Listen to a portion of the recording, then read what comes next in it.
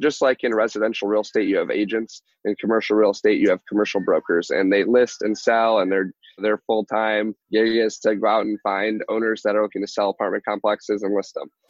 Are you a real estate investor looking to sharpen your skills, or a newbie looking to become one? You're in the right place. Welcome to Where Should I Invest? Real Estate Investing in Canada with your host, Sarah Larby. Hey everybody, it's Sarah Larby. Welcome back to another episode of Where Should I Invest? Today my guest is David Toupin, who is a real estate investor in the US and has been doing some amazing things. So really excited about this podcast as well. I know I say this a lot, but they're all exciting. They're all exciting, guys, because it's just so many different pieces of information and insights, and learn to pick and choose which ones apply to you. Not all of the content, sometimes when I'm interviewing investors from different parts of the world, may apply, but I try as much as possible to relate it back to Canadian content, because when I look at the listeners, you guys are, I would say like 85% of people that listen to this are Canadians.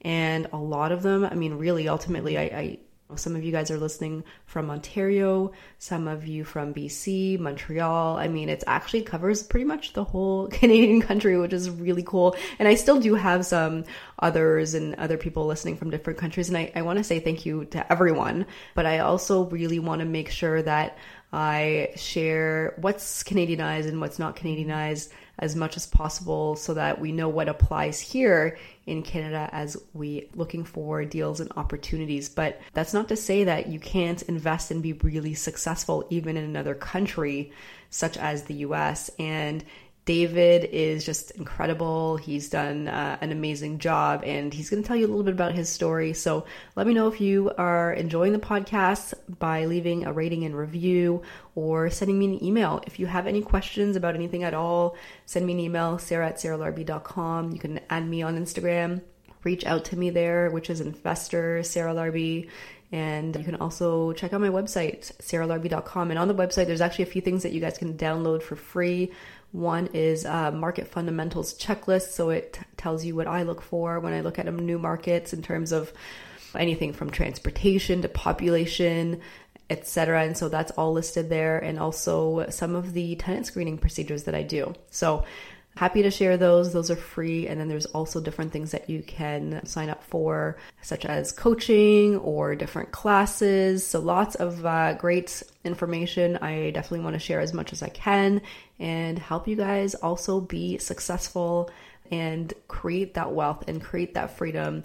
Because ultimately, if you're listening to this, my guess is that you don't want to be working necessarily until you're 65, unless you love your job, which is okay. But at the end of the day, it's about the freedom. It's about the time that you get to choose what you want to do, where you want to go, who you want to hang out with, and you're not stuck to that clock of having to check in and check out somewhere. But if you want to do anything and go somewhere because it's too cold here right now, it's cold, then why not, right? And if you want to do that in 10 years rather than 30 years, why not? And real estate to me has allowed me to create that freedom. And I'm pretty close to being able to figure that, maybe if I want that freedom now or in a year from now or in 2 years from now, it's actually pretty achievable.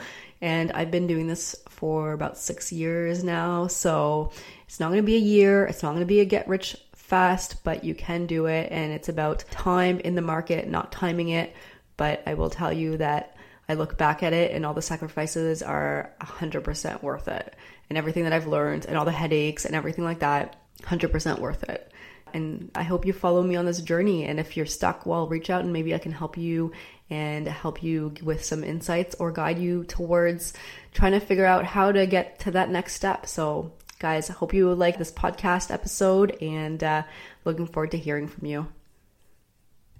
David, welcome to the show. How are you? Hey, I'm great, Sarah. How are you? Excellent. Excellent. So where are you calling in from today? I am in Baltimore on a short weekend trip at a real estate conference. And thanks for taking this Sunday morning to hang out and chat. My pleasure. I'm super excited now. I think we connected on Instagram. I was super impressed with your page and everything that you've been doing so far. Can you let the listeners or tell the listeners a little bit about what you are doing and what your current strategy is? Yeah. So, gosh, I started investing 3 years ago. I was in college. It's my junior going on senior year. And I had read a book. I'm sure a lot of your listeners have read Rich Dad, Poor Dad. And for me, that was like, man, this just makes sense. I need to do real estate. So I jumped right in. I started off wholesaling and flipping houses, single family, did it for about 5 or 6 months. I really didn't have a lot of money at all. I was kind of a broke college student, but I wanted to buy apartments. I wanted to get into buying bigger deals, commercial and apartments. And so I figured out a way to essentially raise money from investors and buy larger properties, apartment buildings. I give them a return on their money and I get a piece of sweat equity in the deal. And we call that kind of like a syndication is what it's called. And so I started doing that. I bought my first deal as a 12-unit property in Michigan where I grew up. And I just kept going from there. And I've bought in the past 3 years a little over 520 apartments. And I'm doing some commercial developments right now. That's just super impressive. So 3 years and 500 plus units. Yep. Okay. So like people are probably scratching their heads. And I know this is, so you're in the US. Yep. I live in Texas. So I moved from Michigan to Texas. So now I kind of buy all over Texas mainly. But yeah. Wow. So your first one was 12 units. So how did you get financing? How did you run the numbers on that? Like, what does that even, because a lot of people start smaller, but you just went right in and you decided to do a 12 unit. That's awesome. Yeah. Yeah. I've never owned a single family rental. When I started reading and studying about it, and it just made sense. Economies of scale. I think it's safer.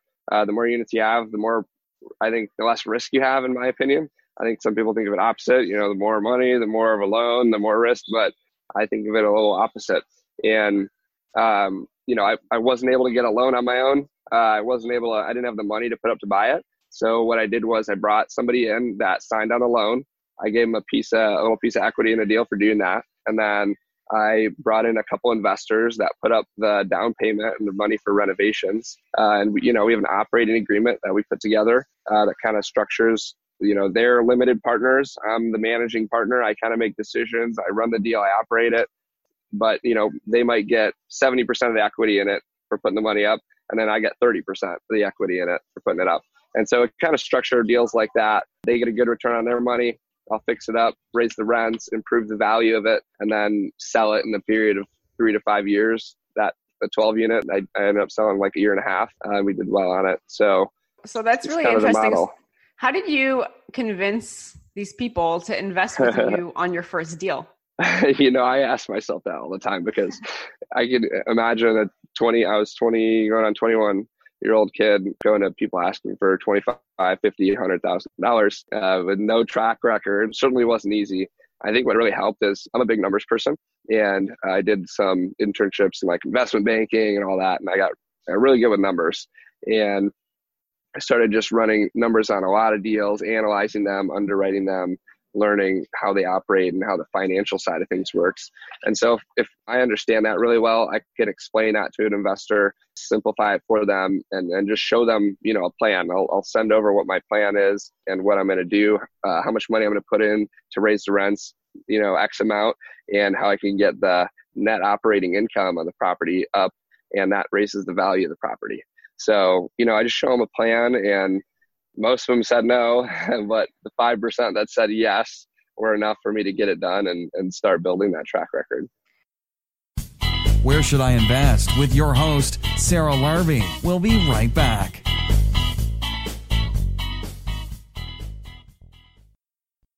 Hey guys, I just wanted to take a quick moment and pause the podcast interview here because I wanted to introduce you to Dalia Barsoom of Streetwise Mortgages. I am a big believer, as you guys probably have heard, work with a mortgage broker. They are going to help you scale. And when I was first growing in real estate investing and looking to buying my second property and my third property, I was going directly to the bank then. I hadn't met Dalia yet. And I actually was hitting a roadblock when it came to financing because the bank started asking me for 25% as the down payment. And then for my third property, they wanted 35%. And it was really, really hard for me to A, understand why it was creeping up like that, and B, I didn't have 35% to put down. I had 20%. And luckily, I actually met Dahlia at that point in time. And Dahlia is actually an investor herself, and she works with many, many investors. And she knows all the pitfalls and the barriers that normally come up with dealing directly with a bank and all the different lenders. And Dahlia was actually able to not just find me proper alternatives, but I've got 9 properties now, and I'm still able to get financing with A lenders, and it allows me to be able to scale up without hitting the financing wall. And so she's been a tremendous help. So the other thing I really, really enjoy is Dahlia also does a free goals analysis. So if you go to either my website or her website, streetwisemortgages.com, mention the podcast and ask for the free goals analysis, it was a game changer for me.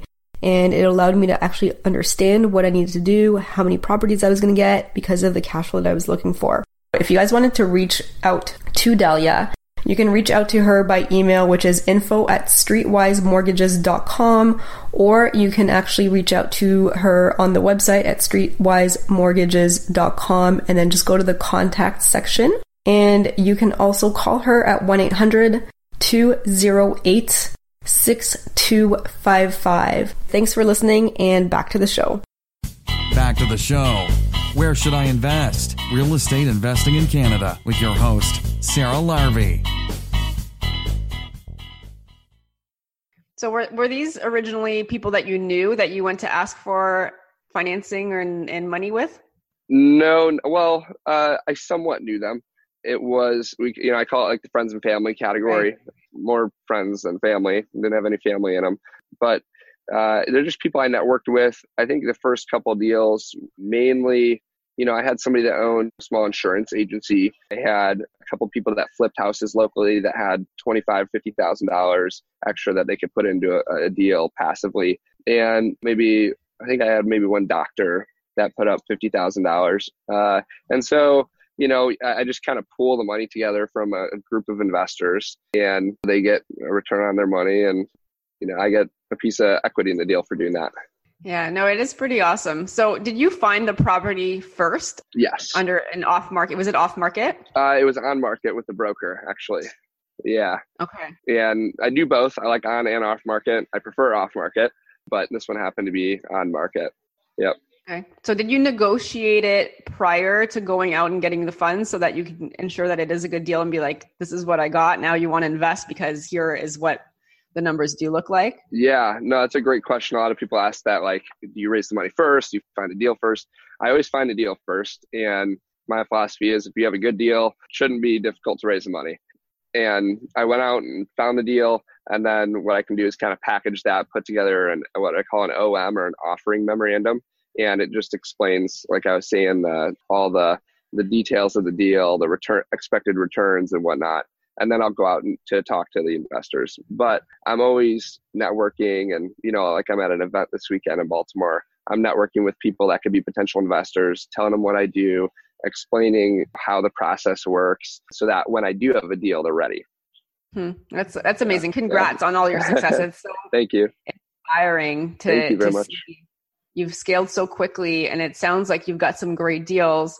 So you decided to do the syndication piece, and it's probably very complex for some people that are looking at like single families and getting in that market. And here you are, you're doing syndications. Like, how did you learn everything you needed to learn to do it?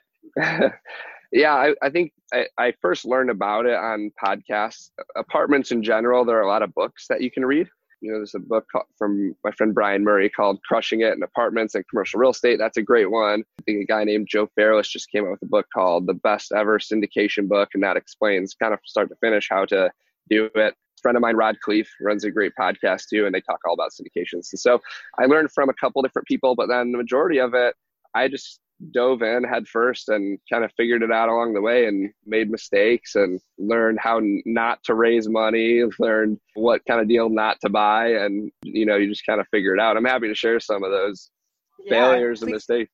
Please do. Let's talk about just syndication. Like, what do we need to know? How do you, if somebody that's listening is saying, this sounds really cool, I want to do it too.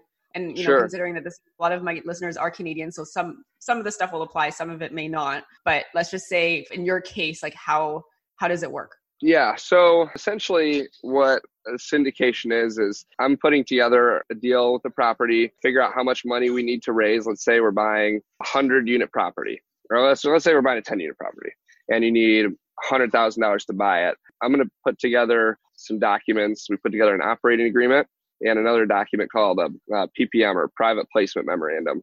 And the SEC, Securities and Exchange Commission in the US, and that's why I don't know if this is the same for Canada or not, but in the US, the SEC came up with a way to allow us to do this, because essentially we're selling shares in the deal to our investors, and it's a passive investment. And so the SEC said, well, it seems like you guys are selling securities and you're not brokers, so you technically can't sell it like you would a stock. So they came up with an exemption that allows us to do this. And you can, your listeners can research this online. It's Regulation D, 506B, and 506C. And there's these two exemptions that allow us to raise money passively from investors. And so there's all this verbiage that goes into these documents that I mentioned, the PPM and the operating agreement. And it just outlines what everyone's role is, so it'll have the investors. Let's say there's different classes. So there will be Class A. Those are the investors. What kind of returns do they get? Maybe they get, for putting their money in, 8% base rate of return or a preferred return, and they get 50% of the profits over that. And then I might be Class B, and I get 50% of the profits after they get their 8% return. And so these documents kind of outline that. And so I put that into the offering memorandum when I share it with investors, and they get kind of to see the breakdown of how all that works. I'll share the documents, they sign on it, they're a part owner, they're a passive investor. And then my role, which is outlined in those documents as well, is managing, making decisions on when we sell, refinance, what renovations to do, daily operations and all that. And then kind of just take it through the plan that we outline up front, and we'll either hold for cash flow or fix it up, improve it, and sell it. So that's kind of the process. Sounds like there's a lot of similarities with the syndication piece. Like I'm sure like some of the legal and tax stuff and all of that piece, just like definitely consult with absolutely appropriate professionals. But people do raise money and put them in syndications here. Okay. Yeah. It sounds similar, but like, again, I'm not an expert in this field, and I won't pretend to be. I mean, you're the expert in this. So it is quite interesting. It's essentially a fund. I guess it would be a really easy way to put it. Or it's like a JV, but you've got a bunch of passive investors coming in and pooling money together, to help you buy property. Yeah. And I think there are some things to like look out for, just from making sure that you've talked to the person before, that you know them, or you have some kind of connection. So I think there are some things that you just have to be careful for, because you can't just like be like, oh yeah, this is like, you can't say, I'm going to guarantee you 10% or whatever, because you can actually get in a lot of trouble. Like, so there's a lot of rules. You're very right. Really make sure that you live by. Absolutely. Yeah, you need to be careful, right? And so the SEC, there's rules that you kind of have to follow in terms of having a pre-existing relationship with investors. Depending on, like I mentioned, there's 506B and 506C. So 506, there's one or two main differences. 506B, I could raise money from anybody, accredited and non-accredited investors, as long as they're sophisticated. And what accredited means is either you have $1 million net worth, or you make, I think, $200,000 a year if you're single, or $300,000 jointly if you're married. And, if you hit those, there's a couple other qualifications you could look up, but that would mean you're accredited if you meet that. And if you don't, you're technically a non-accredited or sophisticated investor. So 506B, I can raise money from accredited and non-accredited. You need to have a pre-existing relationship, but I can't openly advertise the deal. I can only share the deal once I have a relationship with you as an investor. So all the investors I currently know now, I could share the deal with. I can't go post it on Facebook with a 506B, but you also have the convenience of, I don't need to raise from just accredited investors. 506C, on the other hand, you can only raise from accredited investors, they're harder to find. However, I can openly advertise the deal now. I can go literally post on Facebook, mass email blasts, all that stuff. So you kind of have to strategize and pick like what's my pool of investors like for this specific deal, and how should I set it up? Who am I going to raise money from? Do I want to advertise it? Oh, if I do, I can't raise from non-accredited. So there's all these things. I hope it's not too confusing, but there's all these things that go into it for sure. Yeah, absolutely. Definitely do your research. Totally. And if the listeners want to reach out to you, there'll be some time at the end to give them that information as well. I would just say, keep in mind, Canada still will have some differences than the US, but like, it sounds like there are similarities that you're mentioning that will apply here as well. So, okay, so you're buying these properties, you're essentially responsible for ensuring that it's successful. And so, like, how do you analyze your numbers? Talk to us about some of the processes and procedures that you put in place in order to take care of these 500 Sure, units. Yeah. Well, I guess the first side is, acquisitions. We're always talking to brokers, just like in residential real estate, you have agents. In commercial real estate, you have commercial brokers, and they list and sell, and they're full-time gig is to go out and find owners that are looking to sell apartment complexes and list them. And so we have good relationships with a lot of those. And then also we target off market, almost like you would. Do a lot of people wholesale in Canada too? Like flipping and wholesaling? Not as much as the US, but there are some successful wholesalers. They're just the privacy laws. We don't have access to pulling all the same type of lists as easily as you guys. So it's different. I mean, it is something that does happen. Like there are a handful of wholesalers, but I would say like there's a handful in comparison to like, I don't know, like I feel like in the US it's like a dime a dozen. It totally is. So that's a good point. Yeah. And because we have the ability to pull these lists, just like a lot of people do in single family space, they mail owners. I mail apartment owners. So we send out a couple hundred mailers each week to owners saying, hey, I see you own this property. Are you interested in selling? If they are, they'll give us a call, and we'll, the goal is to request and get financial documents from them. A rent roll is the first document, and that's the one that, breaks down all the units in the property, how many apartments there are, what's the tenant's name, what type of unit, what's the square footage, and what's the current rental rate, and a couple other things. So that allows us to see kind of what average rents they're currently getting, how much are they bringing in a month type of thing, what's their occupancy. And then we also ask for another document called a T12 or a trailing 12 financial statement. And that breaks down month by month, the past 12 months from whenever you are, and what their income was, what their vacancy loss was, what utility reimbursement costs, late fees they collected. And then it would break down all their expenses too, like repairs and maintenance, contract services, payroll if you have a big enough property to have employees, taxes, all that stuff. So we'll take these numbers and we'll input them into an analytical calculator, which I've built one, and I have one for free on my website if any of your listeners want to download it. And so we'll input this information and we'll put in our projected rents. Where do we think can we put $5,000 into this 2-bedroom unit, update the fixtures, countertop, cabinet doors, vinyl plank flooring, new appliances, and can we get the rent from $750 to $925 or something like that, right? And so we input all this information and see how we can improve the property, raise the income, and essentially it helps you figure out what price to pay. So we'll back into purchase price and make an offer from there. How many offers do you make for how many are accepted? Good question. This year, a lot. I've looked at, I think a month ago, our numbers were like, we looked at over 400 deals on the high level on the surface. We analyzed, so we actually ran numbers on like 175, and I made 40 offers, 50 offers, and we bought 3 properties. Okay. So we're looking at over 100 to 1. Okay. All right. Well, I mean, it just goes to show you've got it. You just have to be actively looking and, just keep making offers. And at some point things will happen. Now, your properties are located in Michigan and Texas, both? So I sold everything in Michigan before I moved to Texas, and I have some in Atlanta.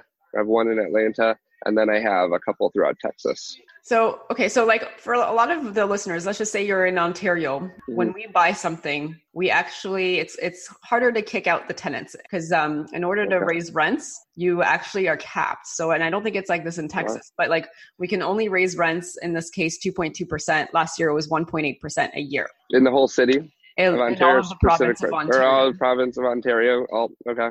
Yeah. And then there's other provinces as well where it's like that. So when you're looking at a building, what we often have to do is cash for keys. If somebody's paying and want to renovate the unit, even if you want to renovate it in Ontario, they technically can come back and have the first right of refusal at the same price that they were paying before. So you really actually have to get them out. And oftentimes it's like literally paying them to leave. And I don't think it's the same in Texas. Am I correct? Yeah, there's no rent control in Texas. California has some areas where it's like that, and New York too. So when you go in, you're able to just say, okay, we're raising rents $50 and take it or leave it. Yep, exactly. Yeah. So that's probably a lot more convenient than having the rent control. That would make it difficult for us because we can literally go in and let's say we have a very highly occupied property and we want to go in and renovate 50 out of the 100 units. We could just start raising rents, $150 on renewals, and some people will accept it, and then a lot of people will end up leaving, and that allows us to renovate the units. We'll get them in, renovate the unit, and then up the rent, $250, something like that. So yeah, we can raise it to whatever level. Nice. What's the vacancy rate in Texas? Average, probably 6% average. Okay. Yeah, where most of our properties, I've one in Fort Worth right now. I think last I checked, it was at 94%, 95%. Okay. What about just like Texas as a whole when it comes to rent, like vacancy totals? Do you have an idea? It's normally around that, in between 4 and 7%, depending on the market you're in. Yeah. Some markets might be a little higher, but most primary cities, it's going to be probably in that 5 to 6% range. Yeah. So I think that's like the other big difference, right? Is like we have a housing shortage issue where a lot of the areas, it's like under 1% vacancy. So like our tenants, they don't want to leave because if they leave, then they're not going to find something else. And then the market rents increase the rent's going to go up much every year because of the rent control and because of the shortage issue that, like for me, I want my tenants gone in like 2 to 5 years. Like if a tenant's like, I want to be here like forever in my forever home, I'm like, no, sorry, I can't. Because at some point, that's crazy. So far behind. Yeah, you really have to select the right tenants so they turn over. You want more turnover, which is really interesting. We want less turnover, right? Because we can raise the rents. But yeah, there's a lot of, every market's different. There's a lot of interesting factors you're going to have to take into account when you're analyzing a deal. For example, you might not, if you're doing it in Ontario, you're not going to be able to project as high rent growth annually because of that. Yeah, no, absolutely. So can you give me an example of like what the financials look like and maybe on one of the last 3 properties that you bought, what you bought it for, what you did, the rent, like how much it cost to renovate, the refi amount and all that good stuff? Yeah. So I bought a 96 unit in Michigan. I actually house hacked this deal. I bought it and then moved on site and I self-managed it. Which is, I wouldn't do it again. It was in the C area, but it was a good experience.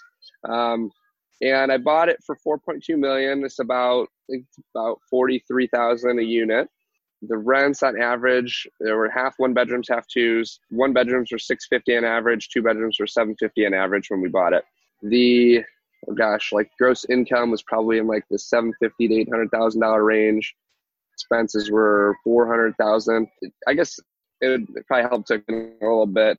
Do you want me to explain how the financials work, like NOI and all that stuff? Okay. Sure. Yeah. So in commercial real estate, the value of the property is very different. It's determined very differently than in residential. Residential, you can look at comps and you can say, okay, there's a 3-bed, 2-bath in this neighborhood. It's probably worth a similar amount to a 3-bed, 2-bath in a close by neighborhood, as long as it's got the same level of renovation, for example, similar size. In commercial real estate, the value is almost directly based on a factor called the net operating income. And it's very simple. Net operating income is just all your gross income, so all the money you brought in, minus all your expenses. And the only thing that's not included in expenses is debt. So if you have a loan, it's not included. So everything else, insurance, taxes, repairs and maintenance, payroll, that's all included. And so income minus expenses equals NOI. And we take your NOI and almost like you value a business, you might sell a tech company at a 20 multiple on, their revenue. It's the same kind of thing. There's a factor in commercial real estate called a cap rate or capitalization rate. And it's a percentage, and every market's different. The higher the demand in an area, the hotter an area, the lower the cap rate. So LA might be at a 4% cap rate because things are extremely pricey. Whereas in Detroit, you might be at an 8% cap rate because, it's not as desirable. Right. So you take the NOI, you divide it by the cap rate, and that becomes the value of the property. So I bought this. I'll do some quick calculations. The NOI was $325,000, and I bought it for $4.2 million. So that's a 7.7% cap rate that I bought it at. And now the cool part about that is my goal is to raise that $325,000 NOI as high as I can and sell it at a similar cap rate, and that'll increase the value. So I brought it up from 325 to let's say, I think it was 428,000 that you could see was the NOI on our T12. Again, that's a financial document. And the area actually improved. So cap rates went down. They were probably 7.5 when I bought it. And then when I sold it, they were closer to 6.5. So if I brought it up from 325 to 425,000, and now I take 425,000 divided by 6.5%, the value is now 6.5 million. And so I bought it for 4.2, a year and a half later, sold it for 6.7 million. That's awesome. Yeah. So what did you do other than raise the rents? Like, what are some of the things, like somebody that's listening to this and be like, oh, wow, how did he raise it? Like, what did you do to increase the rents? And your calculations, by the way, they're essentially the same as we do here when we look at multifamily, commercial and stuff like that. But what are some things, like, as you're figuring out how to raise this? And it's awesome that the cap rates obviously got better for you. Yeah. How do you increase your rents and how do you decrease your expenses? Yeah, great question. So this property definitely had a decent amount of deferred maintenance. One owner, he had it since he built it 40 years ago. It had old T111 or, wooden siding that was rotting. So we replaced that with all vinyl siding. And we did a lot of work to the parking lot, a new entrance sign, renovated the leasing office, trimmed a lot of the trees, and did some new landscaping updates. So all that doesn't directly impact dollar for dollar rents, but it does make an overall impact on like who you attract to the property. And yes, people will pay higher rents for a property that's well kept and nicer. But the money that really directly impacts it is what we put into the individual units. So for example, I think we spent on average about $4,000 to $5,000 to renovate each unit with new countertops, a vanity, vinyl flooring, two-tone paint, and new fixtures and appliances. And so we were able to get one bedrooms from $650 a month on average. Without renovating them, we got them up to $750, so $100 without even having to touch it.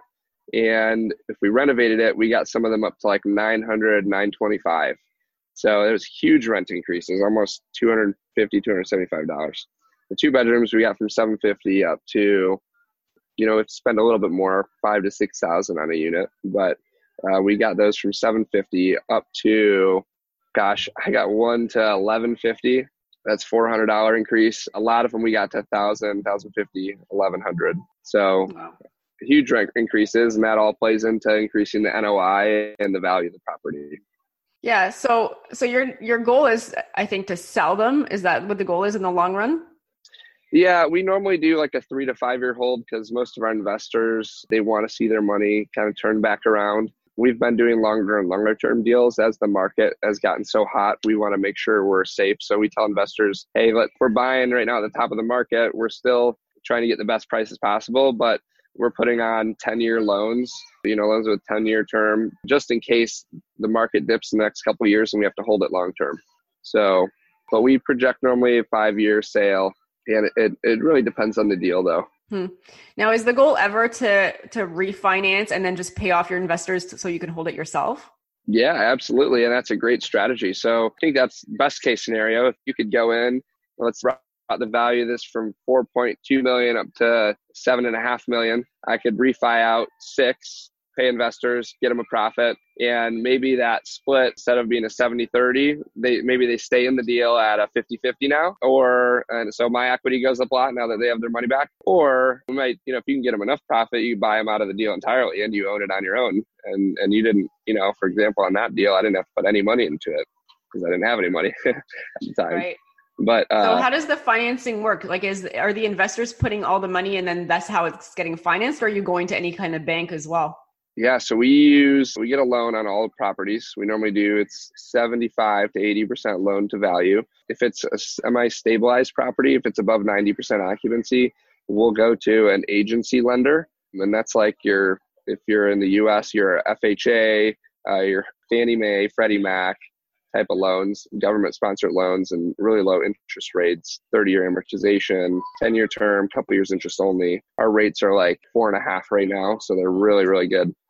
If it's less stabilized, we'll do a construction loan or a bridge loan. They're short term, maybe 2 or 3 year loan, but they'll wrap in renovation costs into it.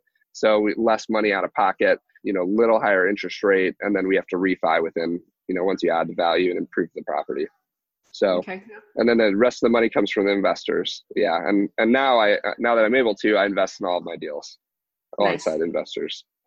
All right. No, that's pretty cool. So when you're preparing a property to sit like for a sale, what type of buyers are you seeing? The ones that want to be more passive, that everything is now done, or I'm just curious to see who you're selling to. Yeah, you asked a really good question. So our strategy has been to go into a property that has been kind of untouched for a while, renovate the exterior, make it look really nice, renovate 50% of the units, prove that we could put X amount of dollars per unit and get X amount of increase, and then sell it with some meat on the bone. There's 50% of the units left to be renovated.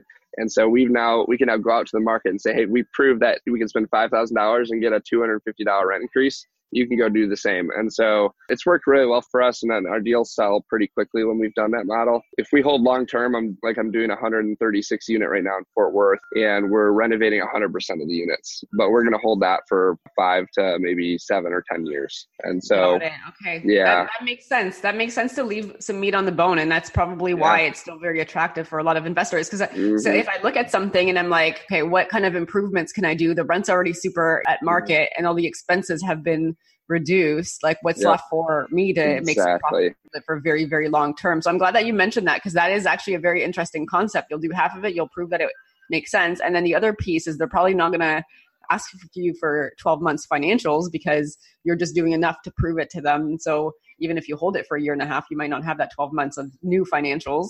Yeah, you might not. Exactly. You might show them that, and it's not fully stabilized, a full 12 months of stabilization, but they'll do, what's called they'll annualize it using the T3. So look at the past 3 months now that it's really improved, and you can see a trend of upward moving income, and they'll just annualize that out and project the value. So yeah. So you say we a few times. Who do you have on your team? So in my company, Obsidian Capital, I have my business partner, Glenn Gonzalez. He's also based in Austin, Texas. I have Alex, Director of Operations. Jason, he's our Director of Acquisitions. He underwrites all the deals, sends them my way. And then we have Asset Manager. Once we buy properties, we third-party manage. We get third-party management. But we have to still babysit and oversee the management, because we can't, you can't just give them a plan and expect them to do it perfectly. We're talking to them every week, making sure that they're getting the rents to where we want, seeing if there's any market changes, are the renovations going according to plan. So we have asset managers. And then probably next person we're bringing on is someone to help with a software company we're starting. We're creating a program that helps people, the Excel analyzer that I've built and sell, turning it into an online software so that people can analyze deals online, and it'll help you through that process. So very cool. Yeah. So how long did it take you to build this team? Because it sounds like you've got a lot of really important people that helped you. Like, did you have a plan in place, or did you already know kind of who you have to have first, or how did it all come together? No, it just kind of all came together. I met my business partner through a group called a Mastermind, like a high level networking group for apartment owners.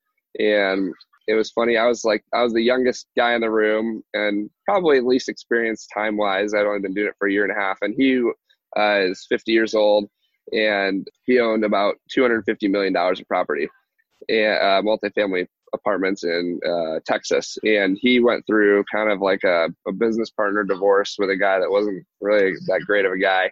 And I had done the same thing with the business partner that I started with. And so we met and we kicked it off really well. And he liked that I was very analytical numbers guy. He was a good mentor of mine, and we decided, let's buy a deal together, see how it goes. We did that. It went really well. And then we decided to start Obsidian Capital together. So nice. That's amazing. Yeah. So what's next for you?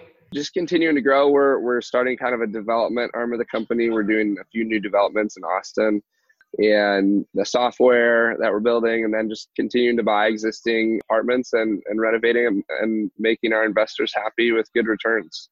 Hey guys, just want to take a quick moment and introduce you to a key member of my power team. Dylan Suter is my realtor who's been working very hard to find me amazing deals. And Dylan, I'm a big proponent in working with realtors that are investors, and Dylan is truly an investor. Welcome, Dylan, and thank you so much for being a sponsor. Tell us a little bit about yourself. Well, I want to first thank you for having us as a sponsor. We're really grateful to be working with you and all of the support you've given us over the past couple of years. So thank you so much for that.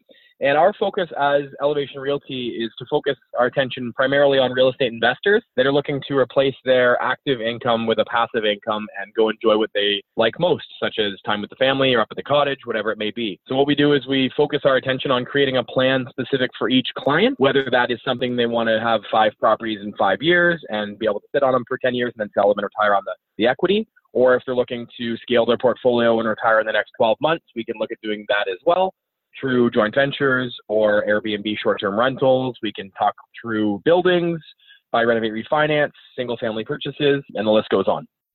That's awesome. Now, Dylan, if people wanted to reach out and get help from you, where can they go? They can check us out online at www.elevationrealty.ca, ELEVATION, realty.ca, or they can email us at info@elevationrealty.ca. Give us a call or text at 905-592-4220, or check us out at the Right Club or other meetup groups that we're usually at as well. Amazing. Thank you so much, Dylan. It is awesome working with you as always. And now back to the show. Awesome. All right. Really cool. Yeah. I mean, I could keep asking you questions for so many questions, but I know that our podcast time is getting a little bit short. The next part, though, of our podcast is actually a lightning round, and I'm going to ask you a series of 5 questions. David, You're going to give me the first answer that comes to mind. Are you ready? Yeah, let's do it. All right. So question number 1, what is your favorite real estate investing book ever? Oh, I love Rich Dad Poor Dad. Yeah. Yep. Number 2, what is your favorite podcast? Favorite podcast? Well, obviously this one, Sarah Larby's podcast. Oh, but some of my other favorites, I guess, Bigger Pockets, Rod Khleif's podcast. Yep. Yep. Those are good ones for sure. I listen to those too. Number 3, what do you do for fun aside from real estate? I love being out on the lake. I love boating. Yeah. Wakeboarding. Good. Nice. And number 4, if you lost all of your money and your assets tomorrow, how would you start again? I would go find a deal. Okay. All right. And number 5, if somebody has $50,000 and they want to get started, how would you recommend they spend it? Passively invest in a syndication with a trustworthy sponsor. All right. Awesome. So, David, where can listeners find you if they wanted to reach out and know more? You can find me on Instagram, David Tupin, or Real Estate Jedi. You can go to my website and just Google Obsidian Capital. That's OBSIDIAN Capital, and check us out. Awesome. Any final words of advice for the listeners? Yeah, I think if I've learned anything by doing what I've done at the age of 24, I'm no different than any of you listening to this. If I could do it, you all definitely have the ability to do it. And I think it just takes some focus and hard work and meeting the right people. Amazing. Thanks on that note, David, for being on the show. It was a pleasure having you. And thank you for all the insights and the information that you were able to share today. Yeah, absolutely. Thanks for having me.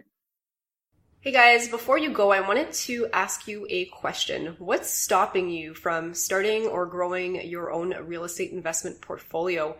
I know for me, before I started, I had plenty of reasons, and at the time they all seemed very valid, but as I started my journey, these reasons slowly fell away, and eventually only one reason remained. What was actually stopping me was having a proven, actionable, repeatable system. I didn't have that. And the way that was going to change was by investing in myself, learning, listening, and looking for ways that worked, and also, most importantly, discovering what didn't and not making those mistakes again. Fast forward to today, I now have a proven, repeatable series of action steps that has enabled me to build my 7-figure portfolio consisting of multiple homes, and I'm able to manage that in 2 to 3 hours a month. Is that something that you would want? Well, I've actually taken all the knowledge I've accumulated and put that into a comprehensive step-by-step online program. It's called Rise, and it's a program that will help you from where you are now to where you want to be faster and with less of the headaches that I had. So it consists of all the templates and the resources that I use, plus over 40 instructional videos that you get lifetime access to for just a small one-time investment. And, my recommendation is to make the time now to invest in yourself and grow your portfolio to 7 figures so that you can bring your retirement dreams closer. If you want some more information about Rise, just go to sarahlarby.com/RISE to access more details and book your spot. Thanks so much for listening to Where Should I Invest with your host, Sarah Larby. Make sure to listen in next time. We'll catch you on the next episode of Where Should I Invest?